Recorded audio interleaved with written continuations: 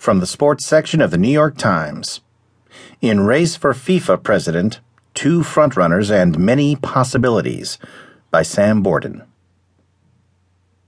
The election to select the next president of FIFA, World Soccer's governing body, is a month away.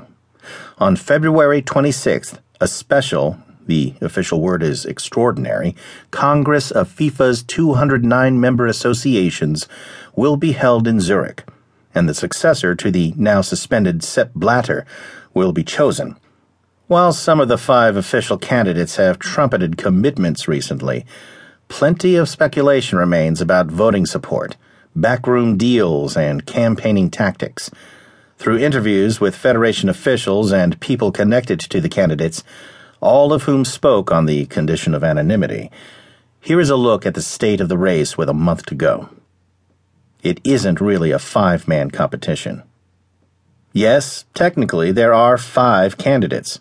Gianni Infantino of Switzerland, Tokyo Sequale of South Africa, Sheikh Salman bin Ebrahim Al Khalifa of Bahrain, Prince Ali bin Al Hussein of Jordan, and Jérôme Champagne of France. But the reality is that the scale of the candidates' campaigns and the breakdown of the voting countries, who are grouped in largely continental geographic confederations, point toward either Infantino or Salman winning. To win on the first ballot, a candidate needs 2/3 of the votes, or 139. On subsequent ballots, a candidate needs only a simple majority. Several officials who are closely following the campaigns, when asked to appraise the potential support each candidate would have if the election were held today, gave this rough approximation. Salman has about 80 to 90 votes. Infantino has 70 to 80 votes. Ali has around 30 votes, and the 2 other candidates have around 5 votes each. The voting will be less predictable than in past elections. Previously, block voting among the confederations was common. This time, however, support within each confederation is more scattered. Salman has the endorsement of the Asian Confederation's Executive Committee, for example, but that does not mean he will get all 46 of Asia's votes. Ali has support there. Jordan is part of the Asian Confederation, and Iraq also had pledged to support him. And Champagne has worked closely with the Palestinian Federation. In Africa, which with 54 votes is the largest bloc, the lone African candidate, Sequale, is believed to have limited support.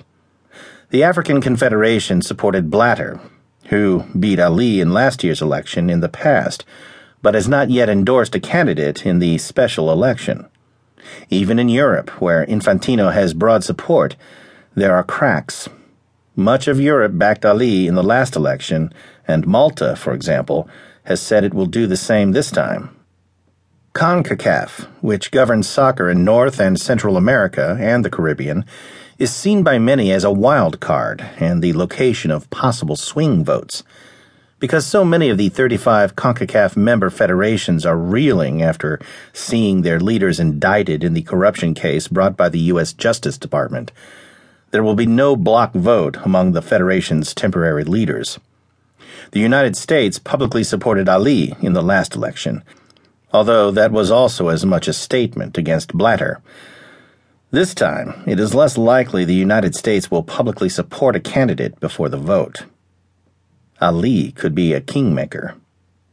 If Ali finishes in 3rd place after the first ballot, it is possible that he could endorse one of the other candidates and ask his segment of voters to switch their support. Not surprisingly, Ali has said he has no intention of backing out of the race, and he was loath to even concede victory after trailing by 60 votes to Blatter on the first ballot last May. But Infantino and Salman are surely aware that the support of Ali on a later ballot could hold the key to victory.